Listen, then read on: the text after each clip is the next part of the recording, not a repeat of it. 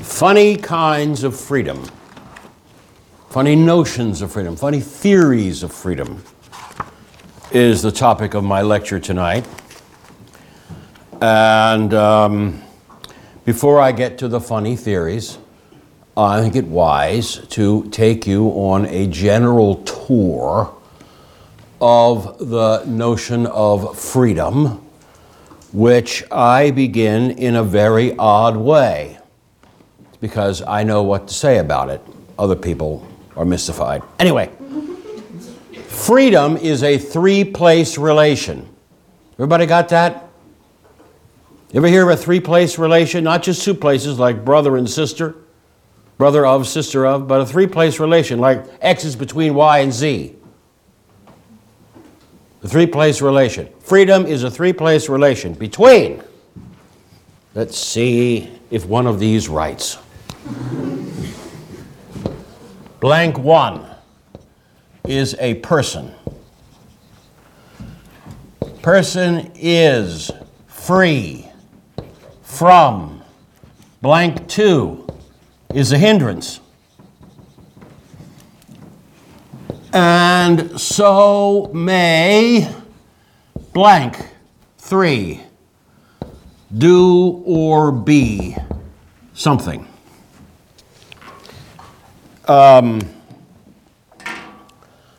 There is a crackpot kind of intellectual history that says, well, freedom is divided into two kinds. There's freedom from and freedom for.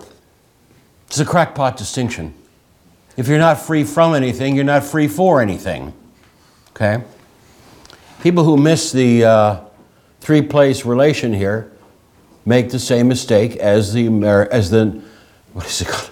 The National Education Society. We teach the child, not the subject. Say the educators. I mean, if you don't teach a subject, you don't teach children. And it's ridiculous. You got to have all three places. And, of course, when you make a statement about somebody's being free, you don't have to mention all of the place fillers, the blank fillers. But if you make a complete statement, you do. And let me illustrate my first key point, and that is that we classify the kinds of freedom by what goes into the second blank, the kind of hindrance. So, for example, a bird is free from a cage, and so may fly. Okay? A man is free from his straitjacket, and so may move. Okay? If you fill the second blank in that way, you're talking about what we call physical freedom. Is this clear? Simple. Here's another version. Jones is free from his mother's apron strings, and so may do as he pleases. Mm-hmm. And how about the people are free from police surveillance, and so may travel where they wish. Okay? This is social freedom, political freedom. Again, the kind of hindrance is what makes it that kind of freedom. And in the same vein, I suppose, we have a nation is free from foreign rule, and so may conduct its own affairs. Okay? Besides the physical freedom and the political, social emancipation, whatever, there's also artistic freedom. Fill in the first blank with Beethoven. He's free from classical conventions, and so may write original music. Yes? Yes. Mr. Smith is free from preconceived ideas, and so may look at the issue afresh. Everybody see? If you're dealing with some sort of art or cultural attainment, that's what this kind of freedom is, the absence of a hindrance to. Okay? And then, finally, Mr. Jones, again, Jones, is free from internal compulsion, and so may choose art rather than law for his profession. Okay? Now, as long as he was under his father's thumb, he didn't have that option. You will make money, my son. You will go to law school. Now he's free of that, and he really wants to get into his beloved artistic work. And he doesn't have an internal compulsion that would stand in the way of that. That last kind of freedom is what we call free choice. Okay?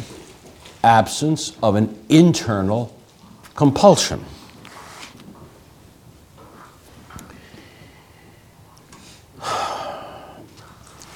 An internal compulsion is something inside our psychological processes, like an uncontrolled habit, an impulse, a blind spot, an automatic reaction. Anything that would cut off deliberation, short-circuit deliberation, is the kind of internal compulsion I'm talking about. Now, nobody doubts the existence of any of these kinds of freedom except the last. Okay? Determinists, fatalists, astrologers, Calvinists of various stripes hold, roughly speaking, that an apparent absence of internal compulsion is always an illusion. I call these people freedom's malcontents. And I'm going to get back to their views in a moment. But in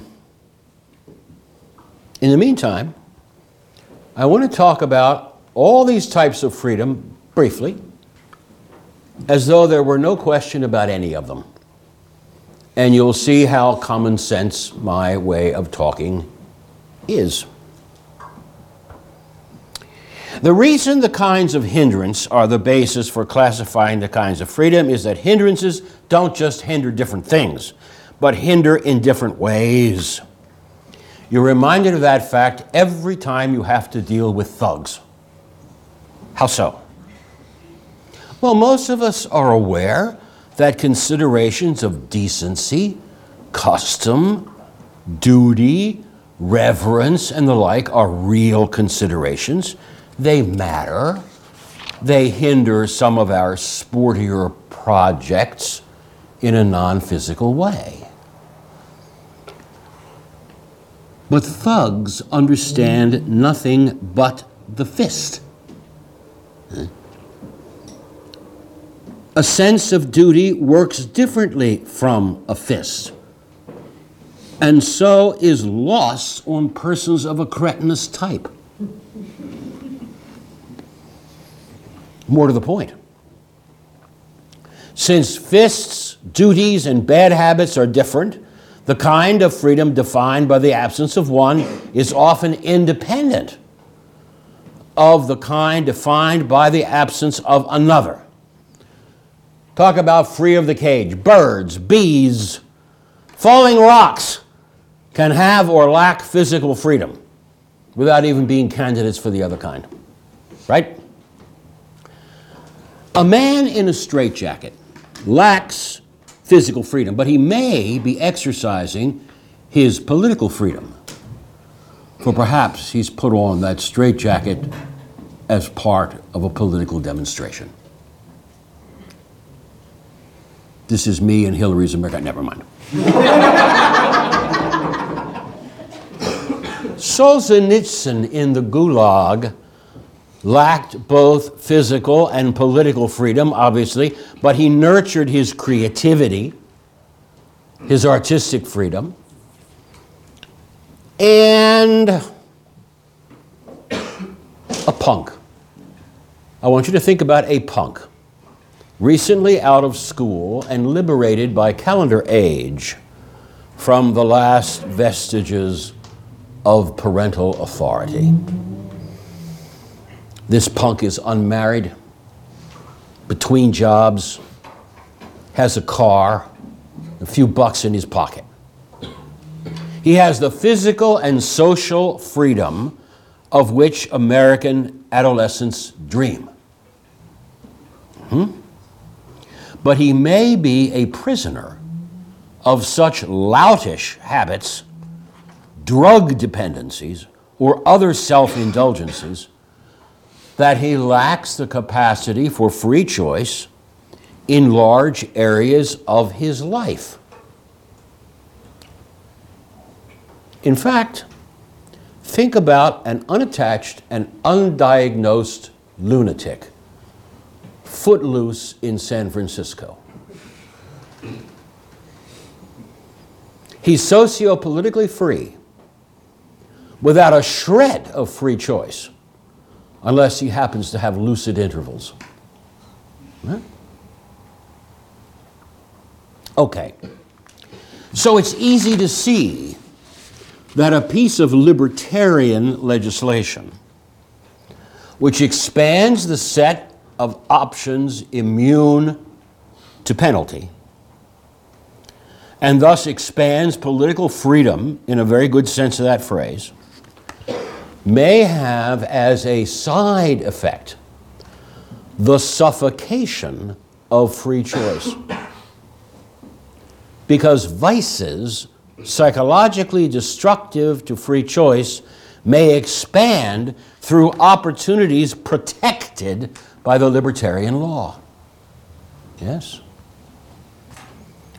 Now, I'm not saying that always happens or that restrictive laws are a better idea on the whole.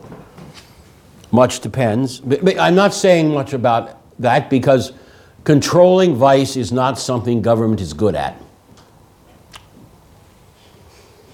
Much depends upon the cultural climate of a people and their religious temper. I'm only saying that people who fail to distinguish political freedom from free choice, who imagine that the expansion of political freedom guarantees the vigor of free choice, have a simplistic view of the problem. Let that count as my first funny theory. It's not really a funny theory of freedom. It's a funny mistake based on not having a coherent theory. Now, aside from the fact that the kinds of freedom line up with the kinds of hindrances, and the hindrances impede our wishes in different independent ways, a couple more remarks about hindrances are in order. Okay. The absence of a hindrance is not always called freedom. It's called freedom only in proportion as its absence is realistically possible.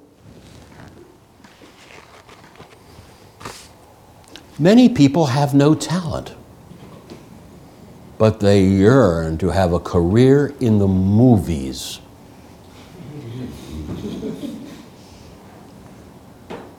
So suppose they say to you, well, I'm not free to go to Hollywood. Huh? That would be misleading. You think you're not free to, you mean your wife won't leave Metuchen? Is that the problem? No, it's just a funny way of saying, I got no talent, and therefore I can't do it. You can't talk about freedom where there's no possibility, right? Similarly, I I'm sorry to say, I am not free. No. I'm neither free nor not free to play the bagpipes. I have no capacity. I never practiced, never held a set in my hand. I have no capacity to play. And so the fact that I don't play is not a result of unfreedom, right?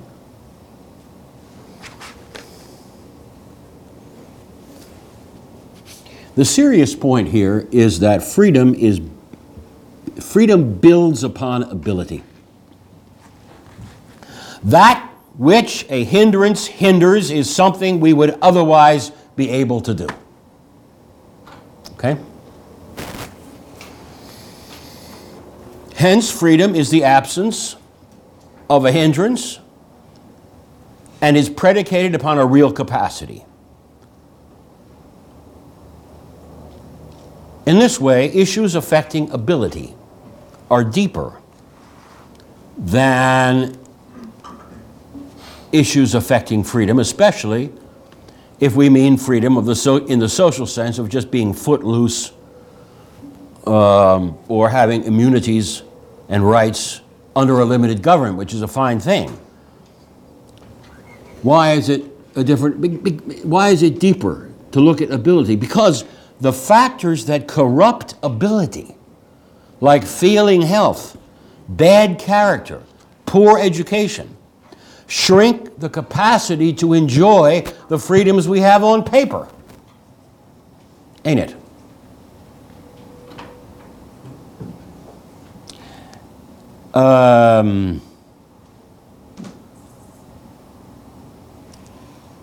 One more remark about this. Hindrances are relative to goals. Okay? What is or is not a hindrance depends on what you're trying to do or what you wish you were trying to do. Okay?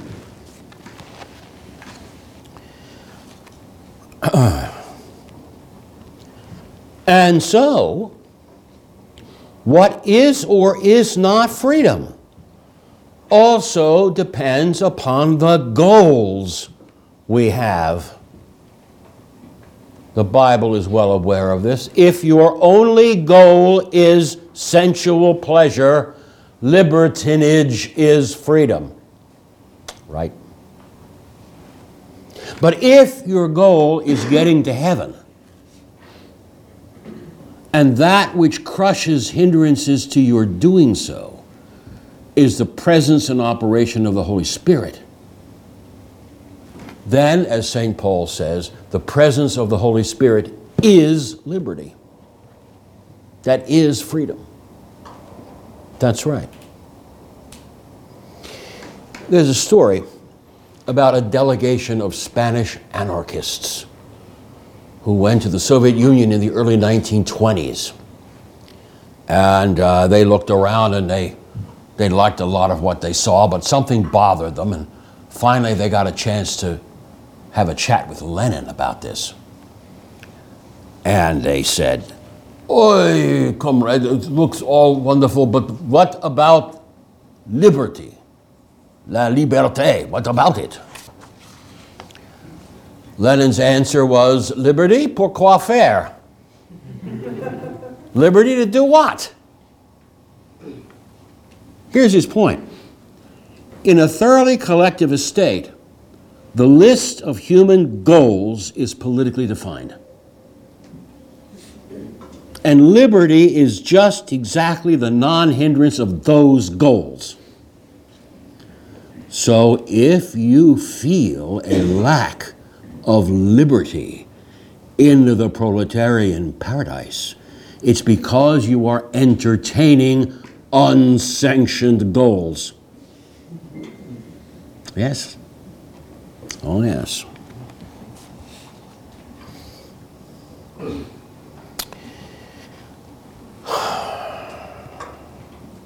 Okay.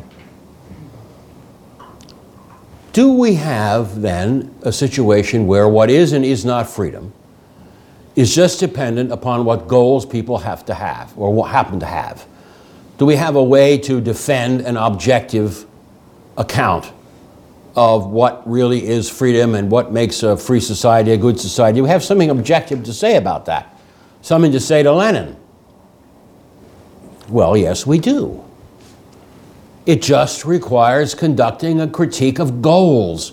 This is where the topic of freedom loops into the larger picture of moral theology. There are certain goals, certain goods, certain ends, certain values, which are universally valid because they're above reproach. And no one should ever be blocked from pursuing them.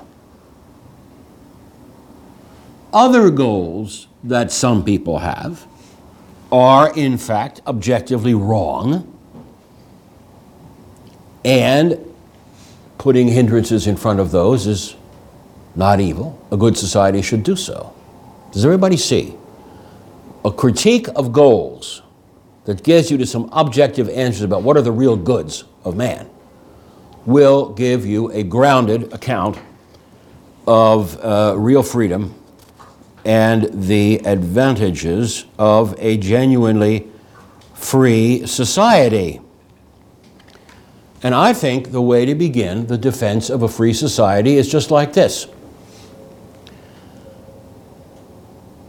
Unfree societies do their citizens a fundamental injustice by imposing wrong values upon them or blocking them from the self-directed pursuit of goods which are above reproach. Okay? A free society does not do such a thing to its citizens. It doesn't subject them to that kind of injustice. Okay?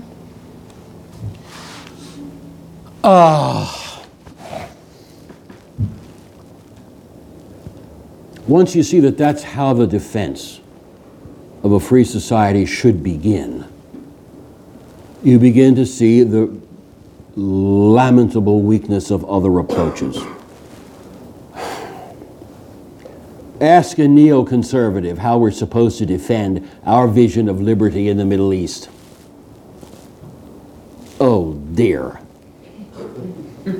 They're going to talk about all our political freedom and all our prosperity, and isn't it wonderful? And our standard of living? And the trouble is that our most dangerous enemies have steely-eyed visions of justice in which material abundance of the kind we have is rejected. You can't sell them on the merits of a free society by an argument like that.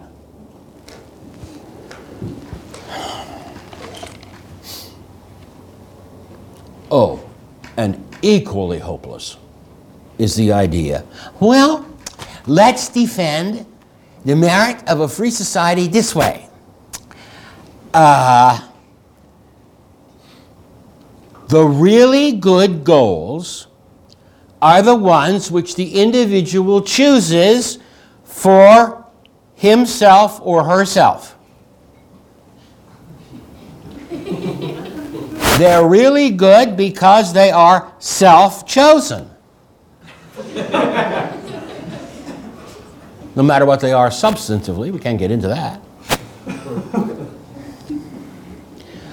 A defense of free society that goes like that is what I call a request for assisted suicide. You give that idea to a guy who is a conscientiously committed totalitarian. And that argument becomes a note to pull the trigger. You're handing him a gun and it's a note attached that says, pull this trigger, please. Yes. Your self-chosen goal is, yeah, it's wonderful. Bang. Goodbye me. Right? All right. Now, I'm coming near the end of this general overview. All talk of freedom is a matter of degree, a matter of more or less. A hindrance is bad depending on how severely it hinders, and they don't all hinder in the same way. A man in a straitjacket has more physical freedom than a total paralytic. A middle-class bachelor has more freedom to do as he pleases than a man with a mortgage and a growing family. A person with relatively few bad habits, compulsions, tics, vices, has a wider scope for free choice in his or her life than a person with multiple such bad habits. Okay, now I want to give you a rash superlative. What is the worst? The worst of all hindrances. What would that be? I want to advance the answer, nothing. What is the worst of all hindrances? Nothing. Nothing happening, nothing to do, nothing for sale, no place to go. In other words, the sum of all hindrances, so to speak, is having no options. Does everybody see? And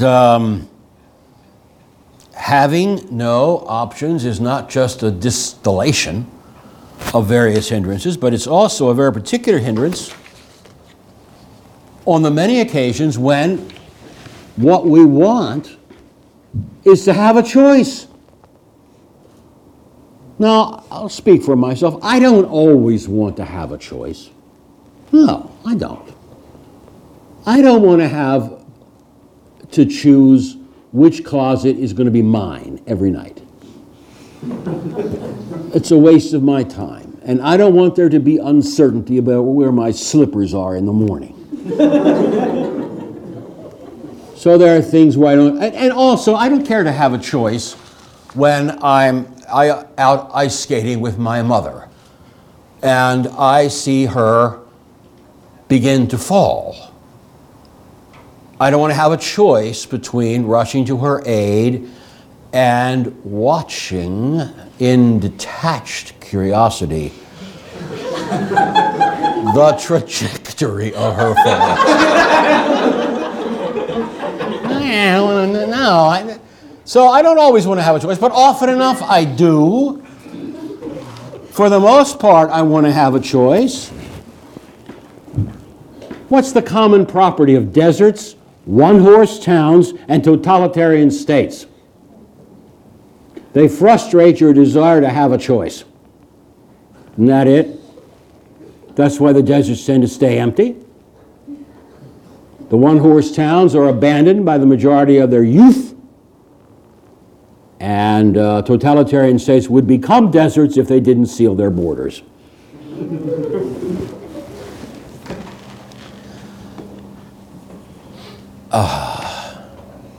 So to have a choice is, generally speaking, a good thing. And there are motives for wanting to have a choice that are deeply connected with life and reason. Reasons that go to the roots of human existence and not just the spoiled habits of bourgeois consumers.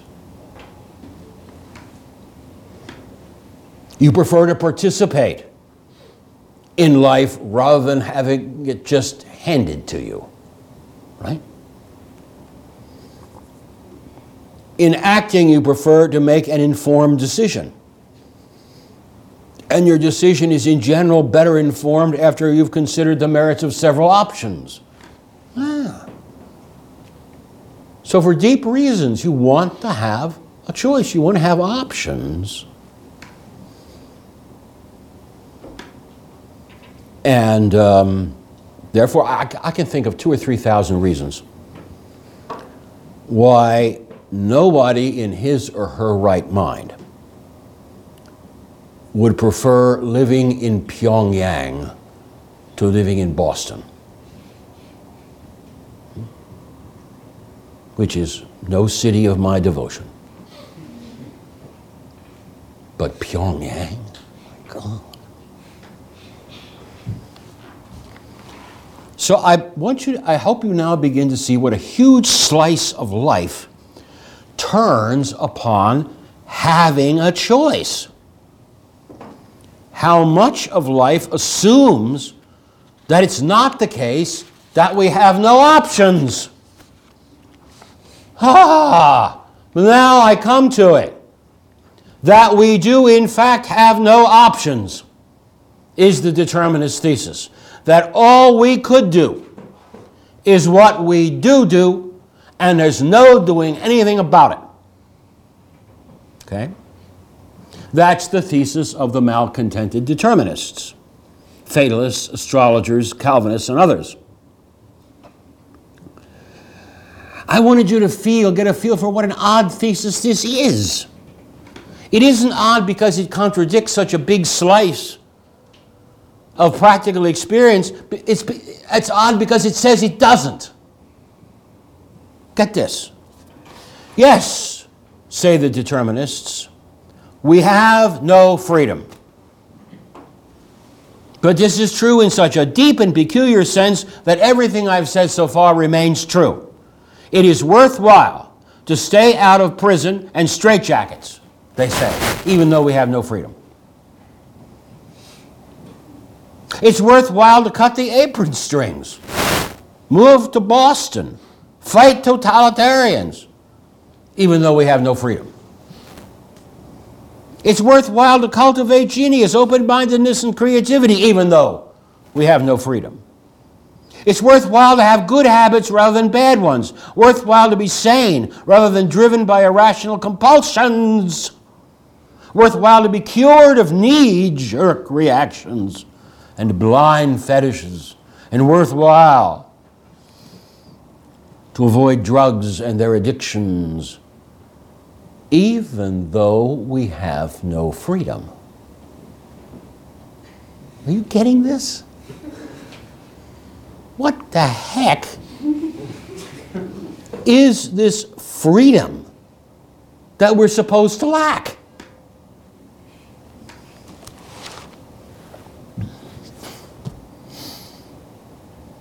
Well, it's not just some particular freedom I haven't mentioned yet, whose absence sort of cankers everything. It's not that there's this one particular freedom that we're still missing, like the freedom to flaunt nudity in public places. Okay? I'm sure some idiot in Carmel, California believes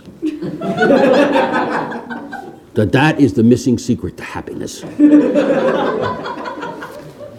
But that's not what the determinists are saying. What they're saying is something vastly broader. The very freedom which is exercised in all the specific freedoms, the freedom of having an option, a choice, they say, is bogus. Now, does everybody see? Okay. Enough of my general introduction. I have already talked you I'm talking to myself deaf, dumb, and blind. And I'm finally getting to an example of a funny notion of freedom. What makes a notion of freedom a funny one is that it says there's no option. You're free, but you've got no option. Okay? Now, there is no such thing as a Catholic thinker. And you know me, I'm like a wolf. I mainly like to go after Catholic thinkers. Because if they're heretics, they need to be bitten. But I mainly go after them. And none of them, that I've been able to tell, actually says there's no such thing as freedom. No. But they restrict it in funny ways and take away options. I am reminded of a notorious heretic named Michael Baius, B-A-I-U-S. In French, his name was Michel Dubay, B-A-Y, Dubai. And he's usually just called Baius. And he advanced a thesis about human freedom, which is the main one that got him in trouble, and also a thesis about God's freedom. Okay? He said, in human beings, freedom isn't about anything internal. It's just the absence of coercion. Okay? He believed in a Calvinist kind of efficacious grace. Okay? Grace comes into your soul, muscles aside your free will, compels you to do that which God wants you to do, makes you will to do it. Okay? Is that compulsion? Piously, he will say, oh no, what God does in us isn't compulsion. No. Right? But it turns out that when you are operating under efficacious grace, you have no option but to do exactly what God is willing you to do and empowering you to do by that grace. Okay? And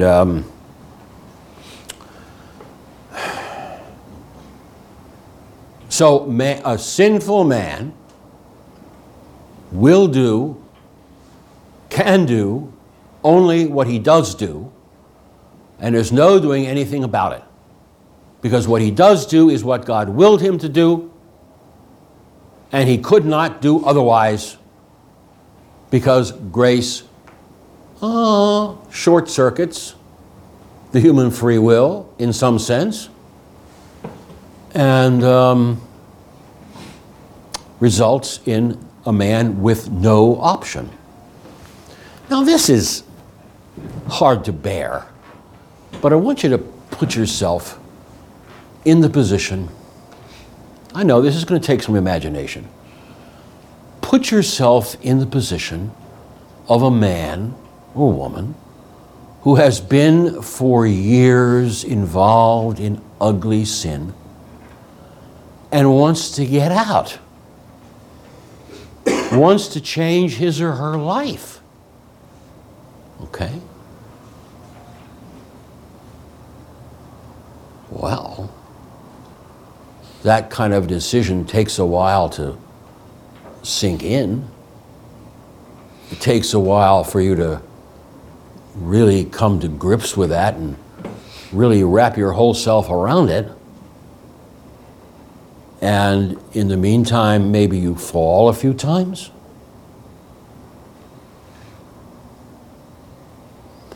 You fell, why? Because you didn't have the grace not to. You fell because that's what God wanted you to do. Okay? And so every time I fall into sin, I'm doing exactly what God wants me to do. How do you like that? I go out and squander the college's money. It's what God wanted me to do. Never mind, we had a trustee like that.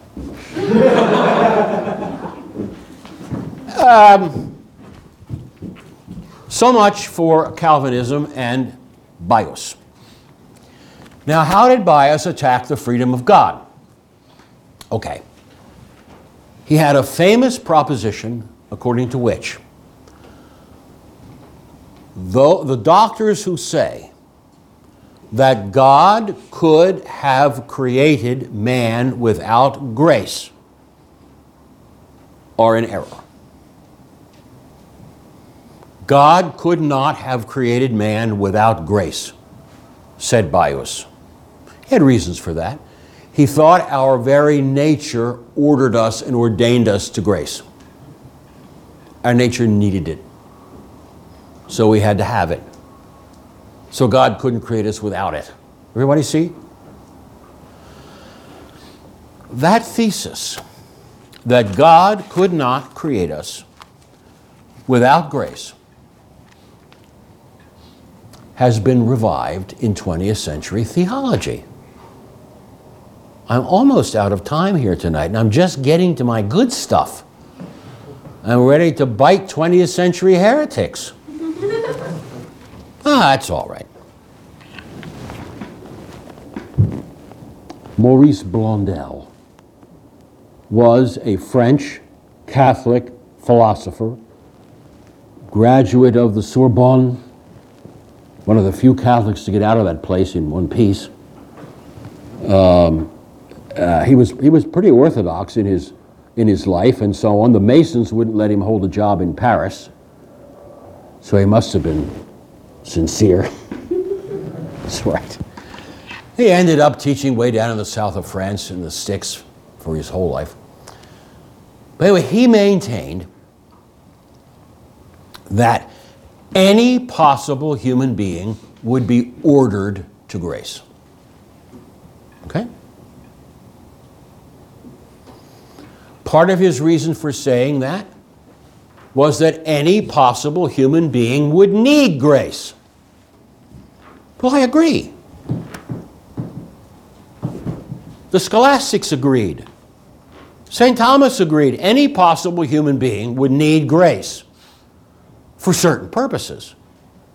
If you were to sustain a morally good life for a considerable period of time, and certainly if you want to get to heaven, you need grace. No question about it. But of course, God didn't have to call men to supernatural salvation. God might have left heaven off the table. That's what Bias was denying.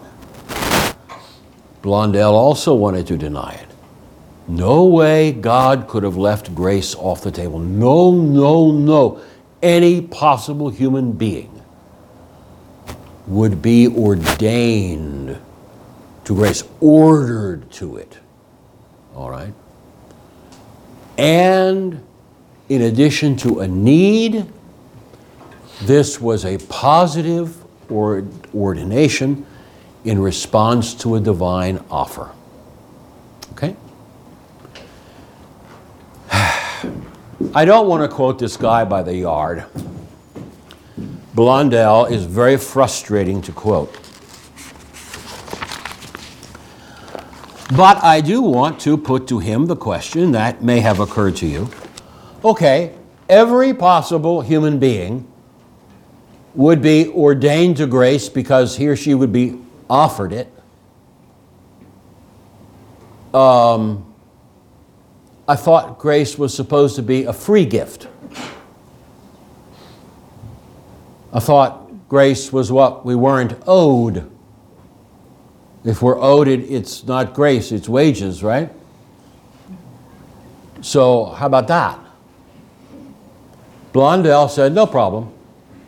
I'll just work that into a second proposition about grace. It says, any possible human would be ordered to what he or she is not owed. There.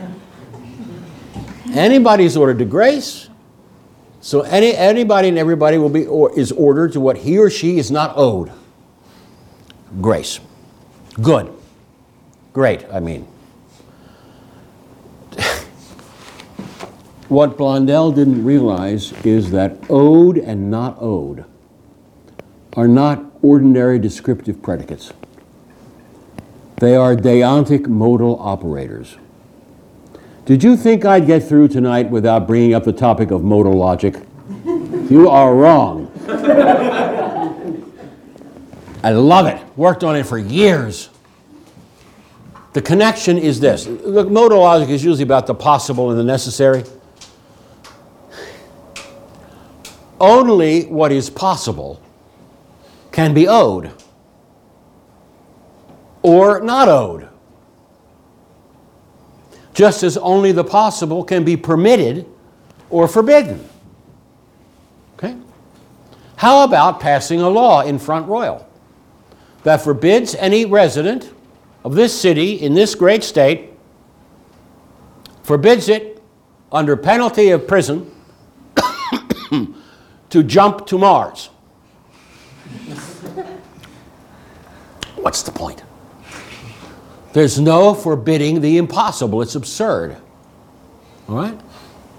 And likewise, there's no forbidding the necessary. Nobody in this town is to breathe. Can't do that. The permitted and the not permitted, the owed and the not owed, the obligatory and the not obligatory, are all about the contingent, things that are possible. And so, if any possible human would be ordered to what he or she is not owed, but not owed means permissibly not given, then any possible human would be ordered to what some possible human would not be ordered to. Okay?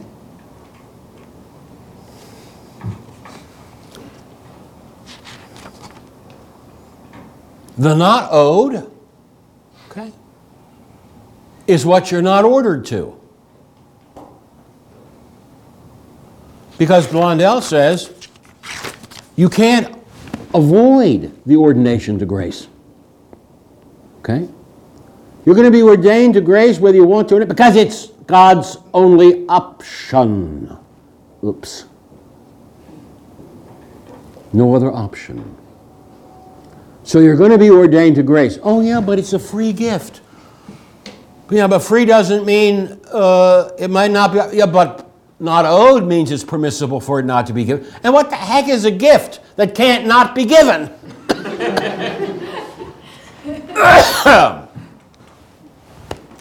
I've never given any gifts that couldn't not be given. I don't think it's possible logically. Okay. Blondel had an answer. Believe it or not, he had an answer to this. It all remains free and gratuitous and permissibly not given and so on because God might not have created the human race at all. Right. This is true, but irrelevant. Because the gratuity of a gift to its recipient is a different issue from the contingency of existence to a creature. Okay? And it returned Blondel to a very nasty statement. It would mean that in every possible world in which God did create us, we would be ordered to grace. Huh? Does he have to order us to grace? No, he might not create us. Oh, I get it. But if he does, he has to order us to grace. Is that right? Well, yeah. In other words, God could not create rational creatures without ordering them to grace. That proposition sound familiar? It was condemned in 1950 by Pius XII in his wonderful encyclical Humani Generis. Okay. Now, I'm out of time for tonight. I wanted to get into Henri de Lubac, who sucked up no end of goodies from Blondel and had the same basic scheme and wanted to argue that, well, God couldn't fail to give us grace. Why? Because we need it. Okay, so what? Well, because we have a natural inclination for it. Natural tendency cannot be totally frustrated. Hello? By the way, that piece of Aristotle's biology would have been very interesting news to the dodo. All dinosaurs, trilobites, and so on had a natural inclination to continue the species, didn't they? What do you mean a natural inclination cannot be in vain? Oh, yeah, but this is theology. We don't pay attention to trilobites. And anyway,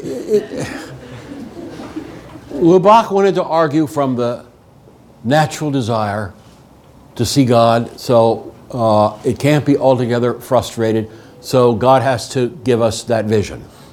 And then it turns out that, well, he has to give it to us because his goodness compels him to. Okay? It wouldn't be generous. It wouldn't be worthy of God not to give us the vision. Okay? So once again, God really has no option. To which I ask, are you saying that not giving the vision was possible or impossible? All impossible. Okay, if it was impossible, then God couldn't have done it anyway, right? Oh no, it's only impossible because it's against his character. Oh. So, God could violate his character? Okay? Now, I understand that about people. My character is easily violated. I've done it about 20,000 times. But God can't violate his character, can he?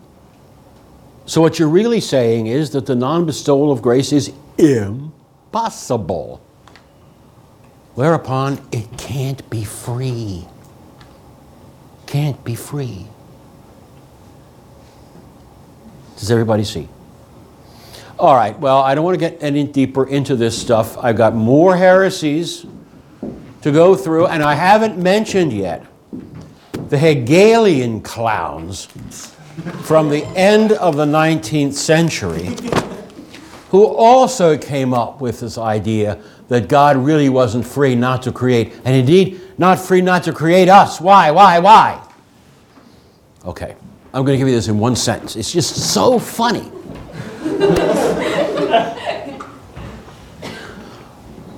God necessarily loves himself, right? Yeah. So God necessarily loves what all he understands. His thought, his mind, yeah. Well, God can't understand himself without understanding his negation. Hello, Hegel. Okay. God can't understand himself without understanding his not me. I get to know me by knowing the not me. God knows he's not me, but the not me is the world. So God can't love himself without making the world. Oh.